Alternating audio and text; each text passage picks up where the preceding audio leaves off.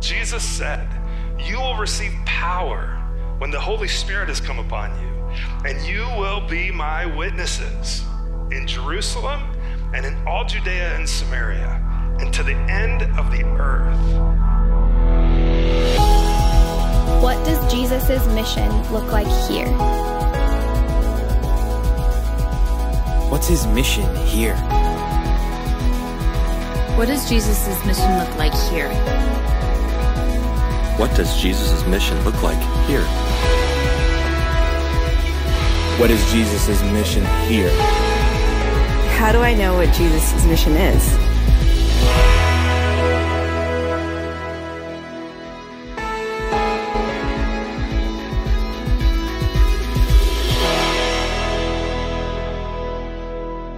Well, hey, good morning.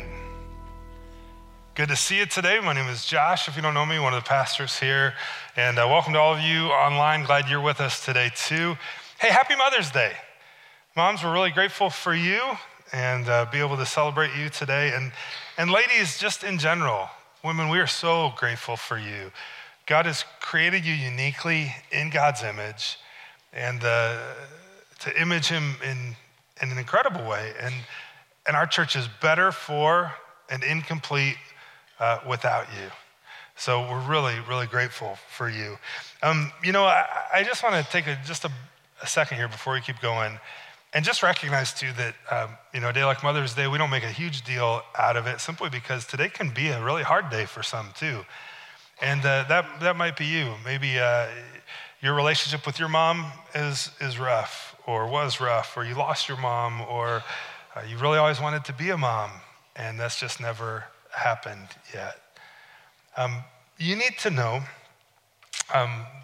whatever that might be, one, I'm so sorry. And as far as the desire to be a mom, Hannah and I have walked that road a lot, so I know that pain up close and personal, watching that. And it's just hard.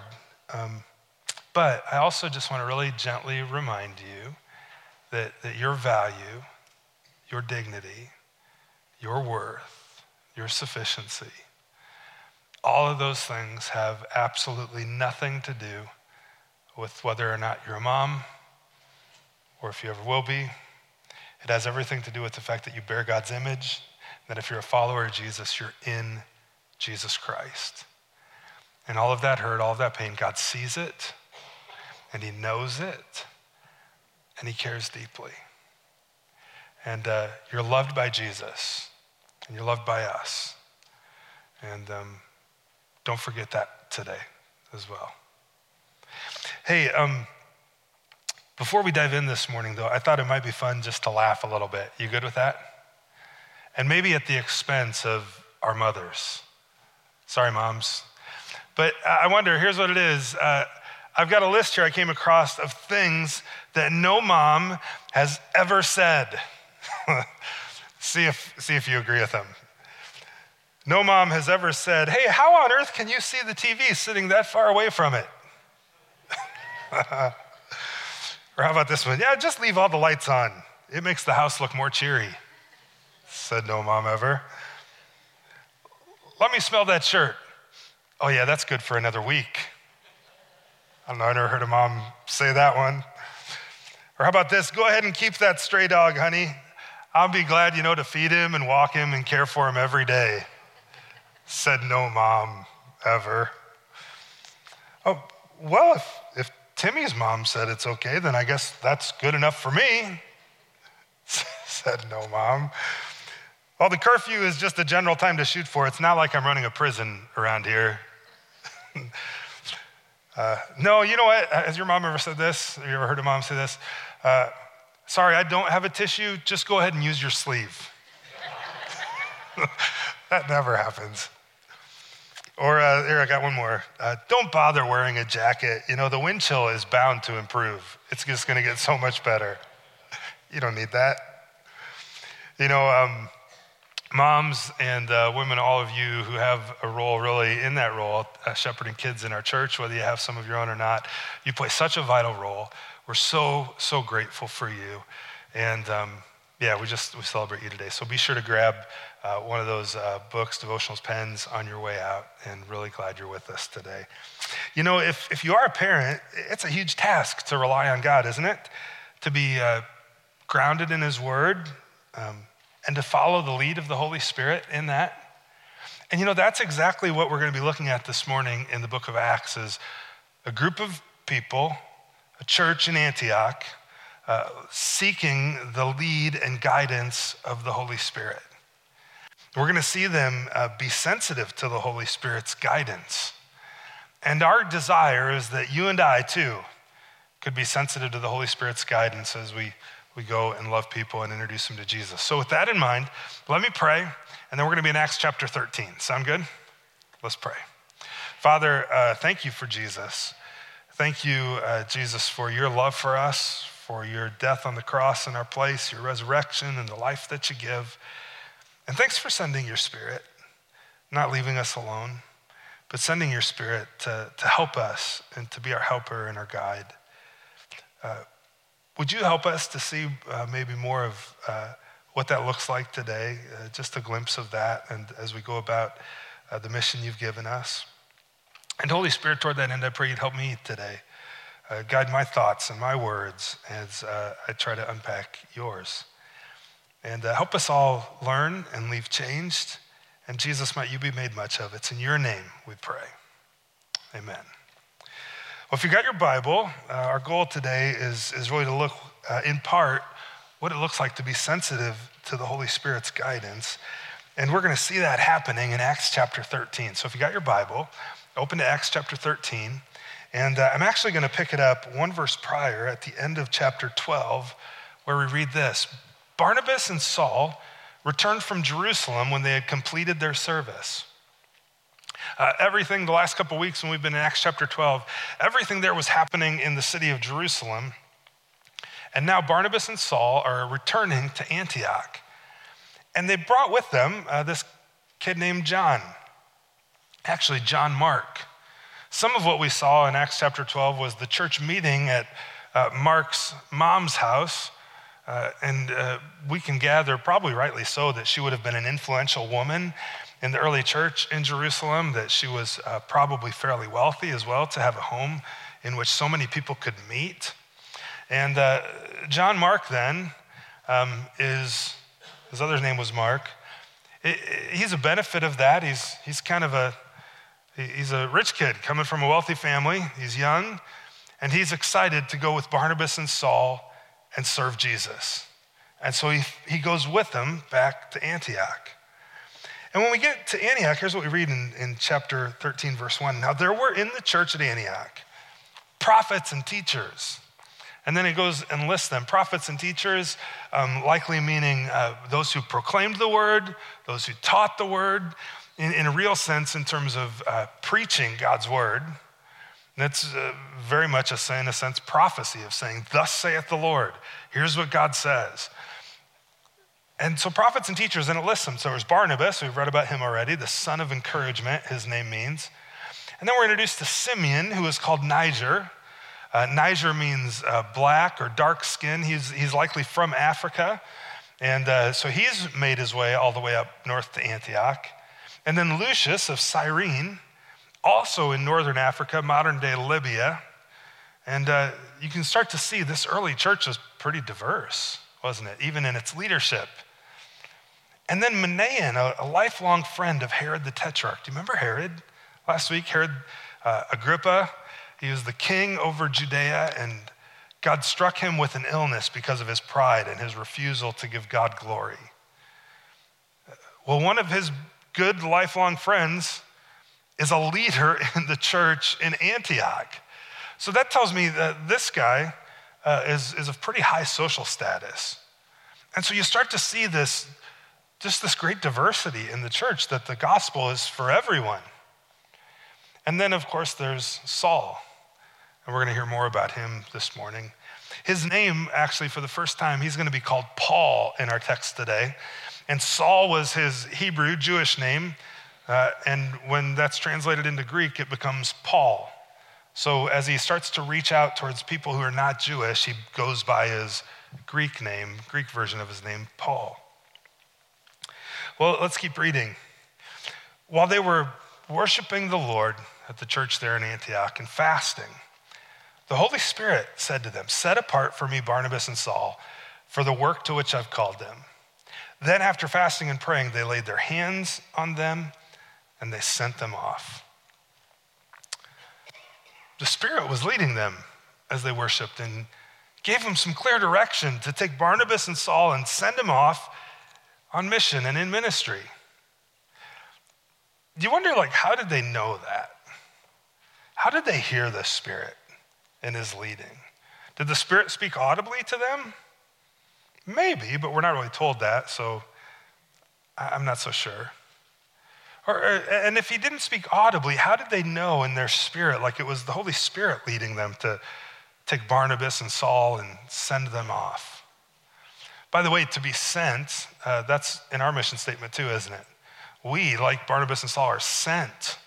God's a sending God to love people and invite them to follow Jesus with us. But Barnabas and Saul are sent, but how did, clearly they knew, and we're going to see clearly it was the Spirit, but how did they know? Do you ever wonder that for yourself? How do you know the Spirit's leading you in a certain way? And how can you know? How can you know it's the Holy Spirit leading you? Of all the things that people pray for on a consistent basis, probably one of the most common for Christians is for the Holy Spirit's guidance, for God's help. Lord, give me guidance here. Show me what to do here. Help me know what to say there. Just looking for guidance, right? Because we know God is able and we trust that he cares and that he will guide us in that way. We need him to show us the way forward, but for a lot of us, confidence that God's leading us can sometimes seem to be pretty elusive, to be really sure that he's doing it. So how can we know? How do you recognize the Holy Spirit leading? Well, when I look at the Bible, part of my mind when I think of God leading or the Holy Spirit leading, I go back to the Old Testament and I think of examples like the Israelites in the wilderness. Do you remember how they were led by God? How God led them? Here, I have it pulled up here, Exodus 13. The Lord went before them by day in a pillar of cloud to lead them along the way, and by night, a pillar of fire to give them light, that they might travel by day and by night. How many of you're like, man, I wish God would do that for me? Just put a big pillar of cloud in front of me and show me that's the person I got to go talk to. Or a fire, and I know that's the direction I'm supposed to go. He would just make it super, super clear. I know I wish that were the case, but I've never had that happen. Have you? Maybe you have. I haven't. If you have, man, I'm excited for you. But oftentimes, you sense the Spirit leading, and you might even feel strong conviction he's leading, but at times, you can still kind of have this gnawing sense in the back of your mind, I hope I'm right on this as I go forward. In terms of the Spirit leading. Sometimes it might seem like the Old Testament saints had maybe more direct direction from God on what to do. Think about Joshua when he actually leads God's people into the promised land. They go across the Jordan River and God tells them, when you see the Ark of the Covenant, when you see the Ark being carried by the Levitical priest, when you see that happening, then you shall set your foot out and go. Then you know it's time to move. You're like, God, I just wish you'd do that. Just send me an email, send me a text, something. When this happens, I go do this. Wouldn't that be awesome? How do you know? And there's others in the Old Testament too, like Gideon. God spoke to Gideon and he heard it, and then Gideon lays out a fleece just to confirm it, and God confirms it again a couple times. Or how about Samuel? As a little boy, he hears God calling his voice and he thinks it's Eli, and God speaks to him audibly. Wouldn't that be awesome? How do you know God's leading? Well, by the way, the worst thing would be to assume God is leading, but never sense his leading. The good news is Jesus sent us a helper. He sent us the Holy Spirit. That's what he says in John 14:6, I will ask the Father, And he'll give you another helper as he's leaving to be with you forever. He's talking of the Holy Spirit. So how do I know the Holy Spirit's speaking to me? How do I know the Holy Spirit's leading like he was clearly leading in this early church? Well, the number one way the Spirit leads is right here, through his word. It's the number one way, the primary way the Holy Spirit leads. Do you know why? Well, because the Holy Spirit wrote the Bible. Peter tells us that the authors of Scripture were borne along by the Spirit as they wrote. So the Holy Spirit has spoken to us. You're like, yeah, but I want to hear him audibly. Well, then read your Bible out loud. Right? Like, for real. He wrote this. The number one way you're going to sense the Spirit's leading is to study his word, because he wrote the word. And it's still the primary way that he speaks. And by the way, the Holy Spirit then will never lead you to do something that's contrary to what his word has already revealed, to what he's already said. So if you've got a big decision coming up, and should I go this way? Should I go that way? Should I make this decision? Should I take that job? Well, if the principles of God's word contrast with that opportunity or that option, then that's a pretty obvious one. Okay, I'm not going to do that because the Holy Spirit wouldn't lead me to do that because that's against what he's already said. Do you see? So he's never going to contradict what he's already said because God's not a liar. He's not like us. You ever told a lie? You're all lying because nobody's got their hands up. That just confirmed it for me. Yeah, we all have, but God never lies. So the Holy Spirit is not going to do something or say something contrary to you, to what his word said. And you might sense, well, yeah, but listen, it might be a spirit leading you, but if it's contrary to his word, it's not the Holy Spirit. It's not the Holy Spirit. He won't contradict what he's already said. The Holy Spirit isn't limited in how he leads us. He could still speak audibly. He could still lead you by a pillar of fire this week. Who knows? But I know that he would lead you through his word. I know that he would, and that he does. Here's what he said. Your word is a lamp to my feet. It's a light to my path. It shows me where to go. So when you have those decisions, study God's word. What do the principles of God's word say? If you're not like, I don't know where to start, shoot me an email. Let's talk. I'll help you. So with Pastor Dave, we'd love to. And to help you understand what God's word says. But if you want to hear from the Spirit, hear from his word. Well, another way then to hear from the Spirit often is through worship, fasting, and praying. And by the way, both of these, worship and being in the word, and then worship, fasting, and praying, we see that take place in our passage in Acts 13 today. It's often that God will speak to us or impress something on our hearts while we're seeking and speaking to him. In fact, look back at the text with me, chapter 13, verse 2. What were they doing? They were worshiping the Lord and fasting. And then the Holy Spirit said to them, here's what I want you to do, send off Barnabas and Saul. But look at the bookends. They were worshiping the Lord and fasting, and then after fasting and praying, they laid hands and sent them out. In the midst of those things, God spoke to them. Well, to worship God is just to ascribe worth to him. So that could be through reading his word. That could be through singing like we've done already this morning. So many ways to worship. Worship the Lord with gladness. He's great and greatly to be praised. We sang this morning. And then another way is through fasting. Have you ever fasted before? Like not for surgery, but like for God's direction? It's really the same thing. The idea is you're denying something physically to enhance your awareness of God spiritually. So I don't eat maybe from sundown until supper the next day. And then every time when I'm hungry and I would be preparing food. Well, that's a reminder to me, okay, I can spend this time to focus on the Lord and talk to him. Or when I sense that churning in my stomach and I'm getting hangry, I can know, you know what? More than food, I need the Lord. And I can turn to him in prayer. And it denies something physical to enhance something spiritual.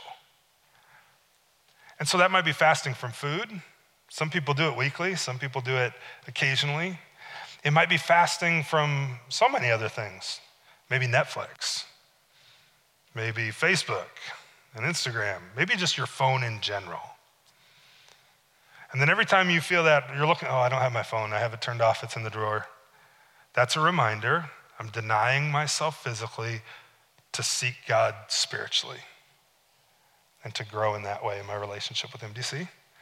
And as you seek the Lord, that's what all of these are. Worshiping is seeking him. Fasting is seeking him. Praying is seeking him. And just talking to God, that's prayer. God told the prophet Jeremiah, when you seek me with your whole heart, you will find me.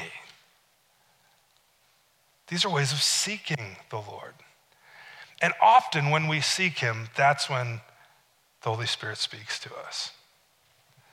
And there's that nudge in your conscience and your gut, and you're like, yeah, I gotta do that. I gotta talk to that person. I gotta go. That's the decision. And one last thing I'll throw in, it's not on your handout, but maybe you jot down this, the fruit of the Spirit will be another way to know the Spirit's leading. Because the Holy Spirit wrote the word, and when you trust Jesus, the Holy Spirit dwells in you, and he begins to produce fruit and to change you. And so if you're like, I think that's the Spirit leading. Well, one way to discern that to a degree is to say, okay, well, am I growing in some of the fruit? Is he at work in my life? Am I growing in love? Am I growing in joy? Am I growing in patience and kindness and gentleness and faithfulness and self-control? Well, then I'm in his word, I'm worshiping, I'm fasting, I'm praying, I'm seeking him is maybe a better way to summarize all of that. And I see his fruit in my life, I'm growing. And when I feel that impression, I can pray about it, talk to him, and I can have confidence then that, yeah, we're supposed to send Barnabas and Saul off with the gospel. It wasn't the pizza last night, that's the Spirit working in that's the check. You see?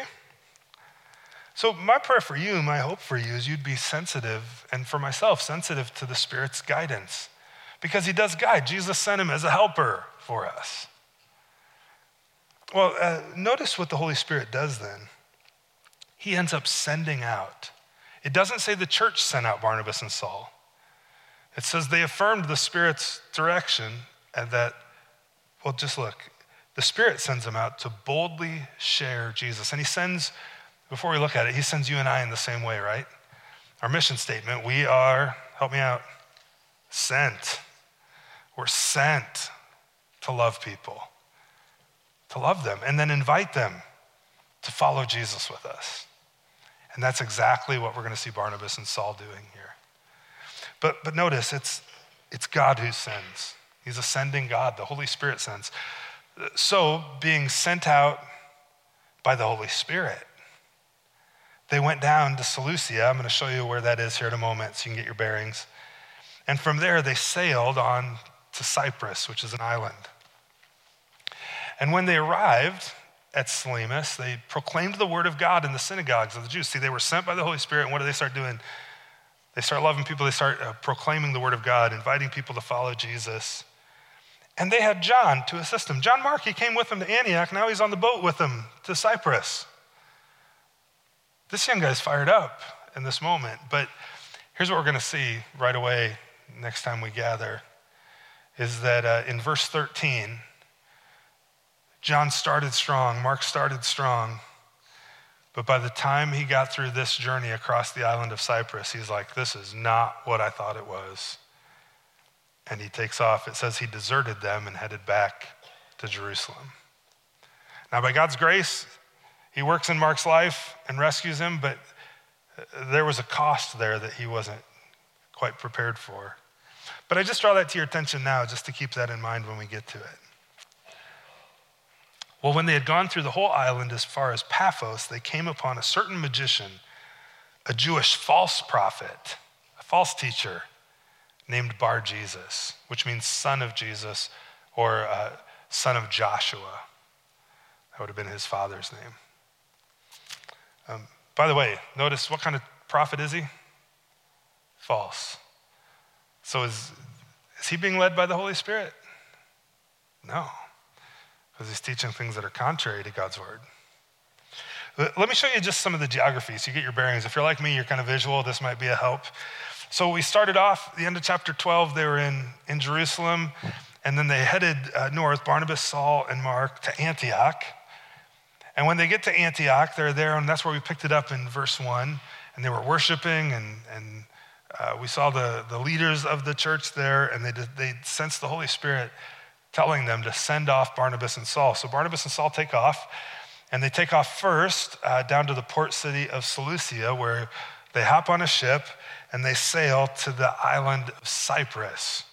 And when they get to Cyprus, they come into a port called Salamis, and we read, starting there, they began preaching the gospel, teaching in synagogues and telling people about Jesus, sharing God's story.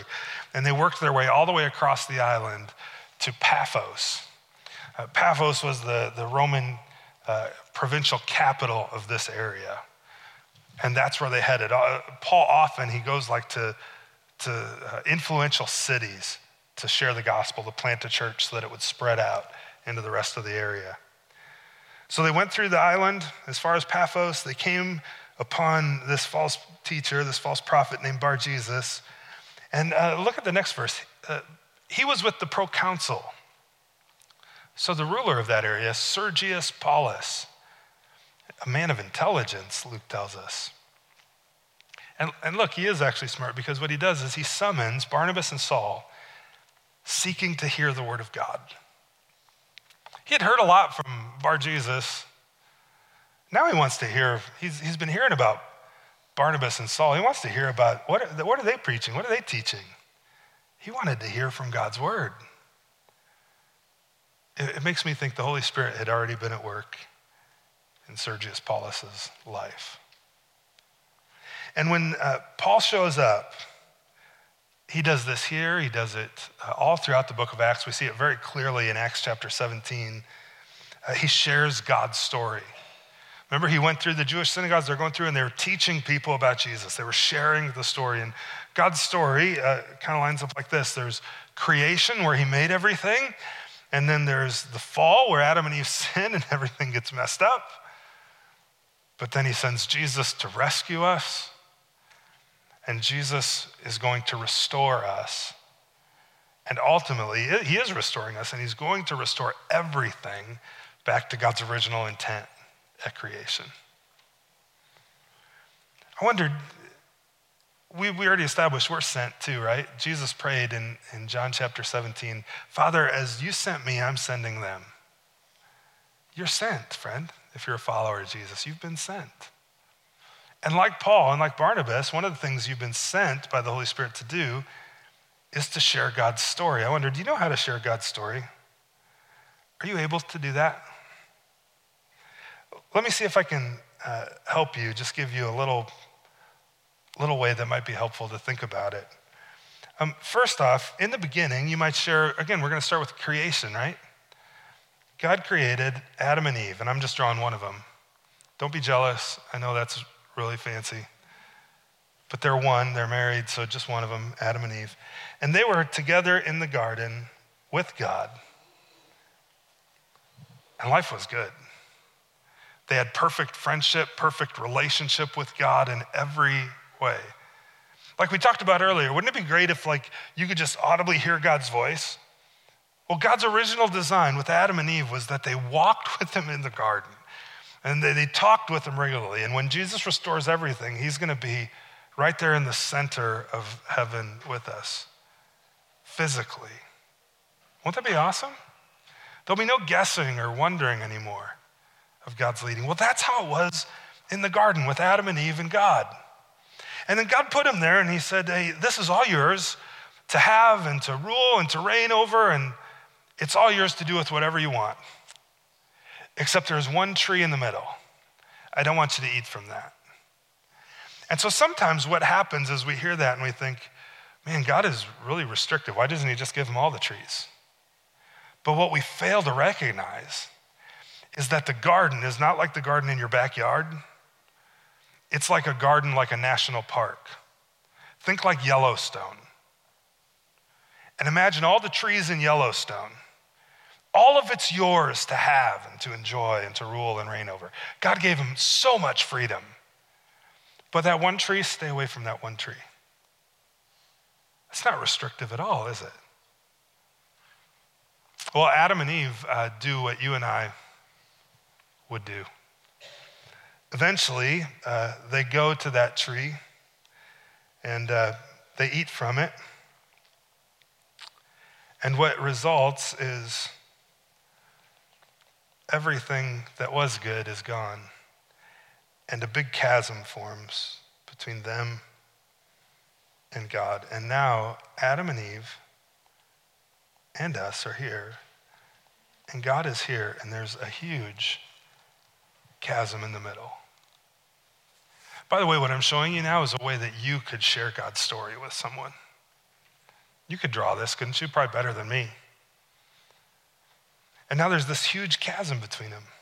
And if you notice on your handout, there's a handful of Bible verses there from Romans. I'd encourage you to memorize those if you want to know how to share God's story, be sent by him. The Spirit will help you with that. First, we read Romans 3:23 that no one's perfect, no one's good. Everyone has sinned, and they fall short of God's glory. Think of it like this. If you would imagine this is the Grand Canyon, and you're gonna run and jump across it. You're the greatest long jumper in the world. You train forever, and the day comes, and you take off running, and you get right to the edge, and you take off. How's that gonna go? You're gonna Wile E. Coyote it right down to the bottom, aren't you? And you're gonna fall short. And not just a little bit short, but when you take off on that leap, you're gonna fall short, and you're gonna fall way short. And the Bible says that all of us have sinned, and our sin has separated us from God, and we all fall short then of God's glory. No matter how many good things I do, it's never good enough to close that gap. It's just not. It's not me versus everybody else. It's me versus Jesus, and he's perfect. Well, if you were to take that leap into the Grand Canyon, what would happen to you after the cloud of dust? Or maybe simultaneously with it? You'd die, wouldn't you? You'd surely die. Romans 6:23 says, the wages of sin, what you earn for it, the result of it is death. Not just physical death like jumping into the Grand Canyon, but spiritual death, separation from God. Being spiritually dead. But there's really good news. While the standard's perfection, the good news is that perfect is a gift. It's a gift. Because Romans 5:8 says that while we were still God's enemies, while we were still sinners, Christ died for us. The whole argument of chapter 5 in Romans is, part of Paul's argument is he starts saying how, it's pretty rare that somebody would die for somebody. And surely, maybe somebody would die for somebody if they're a really good person, they might give up their life for them. But nobody's gonna die for a wicked person. Nobody's gonna die for their enemies. But God showed his love for us in this, that while we were still his enemies, Jesus did die for you and me. And so you might think of it very much like this. That while I have a choice, I can take the leap and jump across the Grand Canyon. Jesus, in dying for me, created a way across. He created a bridge for me. And now my choice, the thing that stands in front of me is, will I run and jump and try to make it on my own? And take that leap into eternity? off the edge of the cliff? Or will I recognize that Jesus died for me? And so really all I need to do is either I can jump on my own or I can step out on that bridge of faith and put all of my hope, all of my trust, all of who I am on Jesus, recognizing that he's the way back to what I'm longing for, that relationship with God when things were right in the beginning. You know what my hope is and kind of my prayer for you this week is? Whatever bridge you cross this week, or wherever you're on a platform and you're kind of hanging over something, whether you're walking across it or driving across it, my prayer is that the Holy Spirit brings to mind the idea that Jesus is the bridge. And you have a choice of either putting your faith in him or jumping across it. You could just say that to somebody that you're sharing this with. And then Romans 10:9 says that the way you exercise this faith, whoever would confess with their mouth that Jesus is Lord, believe in their heart God raised him from the dead, they will be saved. It's a simple act of faith. Could you draw that? I just shared with you God's story. That everything was good in the beginning, and then there was a fall and we got separated in our sin, and then Jesus came to rescue us and we got a choice to accept that rescue or not, and that in the end he's gonna restore everything to where I get to be over here now with God again for eternity. Share God's story. Share God's story. That's what Paul does when he goes on each missionary journey, is he shares God's story. But then also, I would encourage you, take the opportunity, if you're speaking with somebody, to share your story. You know, you have a story. You do, of how you met Jesus. And you could maybe think through this dynamic of the pearl. We've talked about this. Maybe if you're newer or you weren't here for some of this, it's been a little over a year now since we've done it. But this is just kind of it's both a strategy and a way to think about reaching somebody who's far from God. So the strategy is outlined here with that acronym. We'll talk about that just in a second. But the other thing is that you might think of that person that you love, that you care about, who's far from God, as your pearl. In fact, if you walk out to the bookshelves out there by the cafe, there's a bunch of these little pearls. And some of you still do this. You carry this little fake, it's fake, by the way, they're not real. But it's out there. You can grab it, put it in your pocket, and just every time you reach your hand in your pocket or on your keychain, you just remember to pray for that person who's far from God. And they are a pearl. They're so valuable to God. And they're valuable to you because you love them. And then here's how it starts. You pray for them. Just pray. You could do that right now. You pray for that person God has in mind that he's sending you to. I would venture to say that Paul and Barnabas and Mark, while they were on the ship on their way to Cyprus, I guarantee you they were praying for the people they'd come in contact with. And then you could eat with them. Jesus did this all the time. He was called a glutton because he always was eating and drinking with people he loved. Spend time with them. Be their friend. Ask questions. Jesus was a master at this. Get to know them. Do you know Jesus asked 307 questions in the Gospels, but he only ever directly answered 8?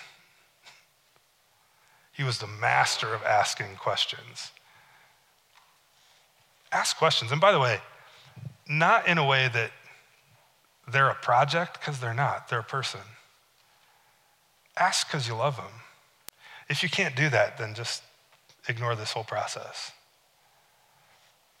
And then after you ask some questions, they're going to start asking you so you can reveal your story. You can share God's story like we just drew. You can share your story of how you met Jesus.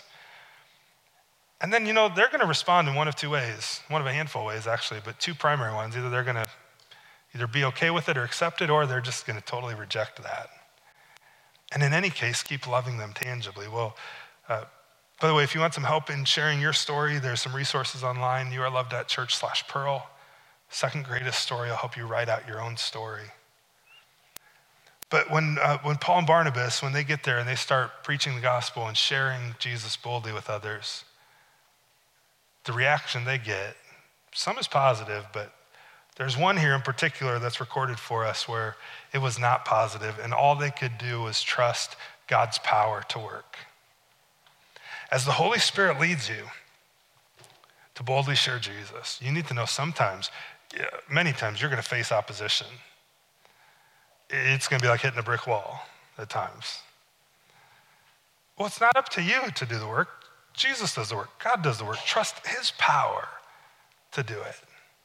In fact, let's keep reading. We're going to see this happen. Acts chapter 13, starting there in verse 8. But Elymas the magician, for that's the meaning of his name, he opposed them. This is Bar Jesus. It's just another version of his name.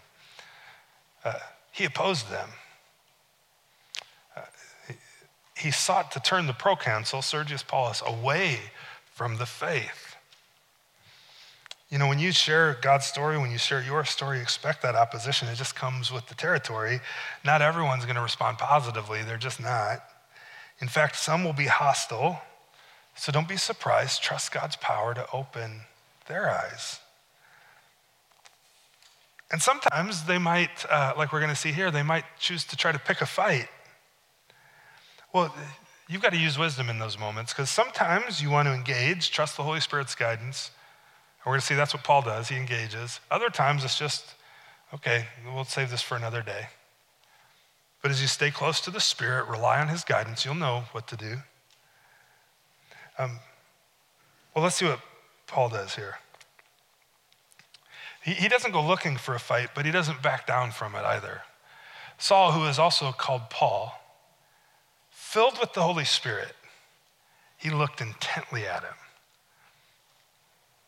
The Spirit was leading him in a big way, and here's what he says: "You son of the devil." What was he? Bar Jesus was son of Jesus? He's like, you're not the son of Jesus, man. You are the son of the devil. Totally opposite. You enemy of all righteousness, full of all deceit and villainy. Will you not stop making crooked the straight paths of the Lord? Making crooked means it's the exact same word in Greek as turn away. Why do you keep turning away from God? Why do you keep turning others away from God? You're an enemy of everything that's right. You're full of deceit. Quit making crooked his straight paths. And clearly the Spirit was leading Paul, because look here in verse 11, what happens. Paul says this: "And now behold, the hand of the Lord is upon you," and it's not in a good way. "You will be blind and unable to see the sun for a time." Immediately mist and darkness fell upon him, and he went about seeking people to lead him by the hand. Hey, I wonder, does that sound familiar? Paul's the one saying this, right? Do you remember Acts chapter 9? What was Paul doing? He was kind of a son of the devil, wasn't he? He was making crooked God's straight paths. He was trying to turn people away from following Jesus. And what happened on his way to Damascus? Well, Jesus met him. And it had his hand on him, and it didn't go well. At least not in the moment. Saul was knocked off, his horse knocked to the ground.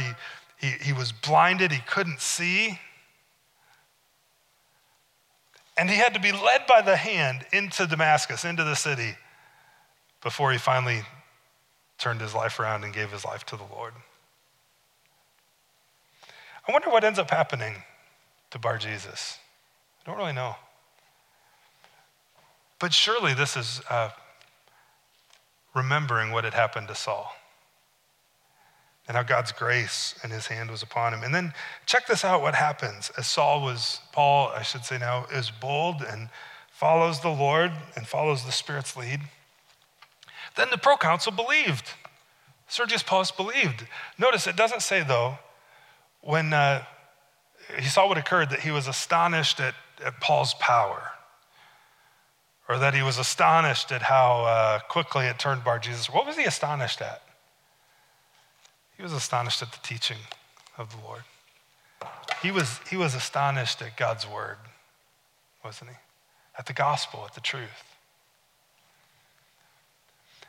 As you go about, as you're sent by the Spirit, as you boldly share Jesus, as you trust God's power, just remember this as you trust his power. No one's ever been argued or shamed into the kingdom. The way people come into the kingdom is God opens their eyes. That's why we're sent to love and invite them to follow Jesus, because then we're trusting God to do his work in their heart and in their life to turn to him. Amen? Hey, with that, I'm going to pray. We're going to sing. We're going to call it a morning. And let me pray.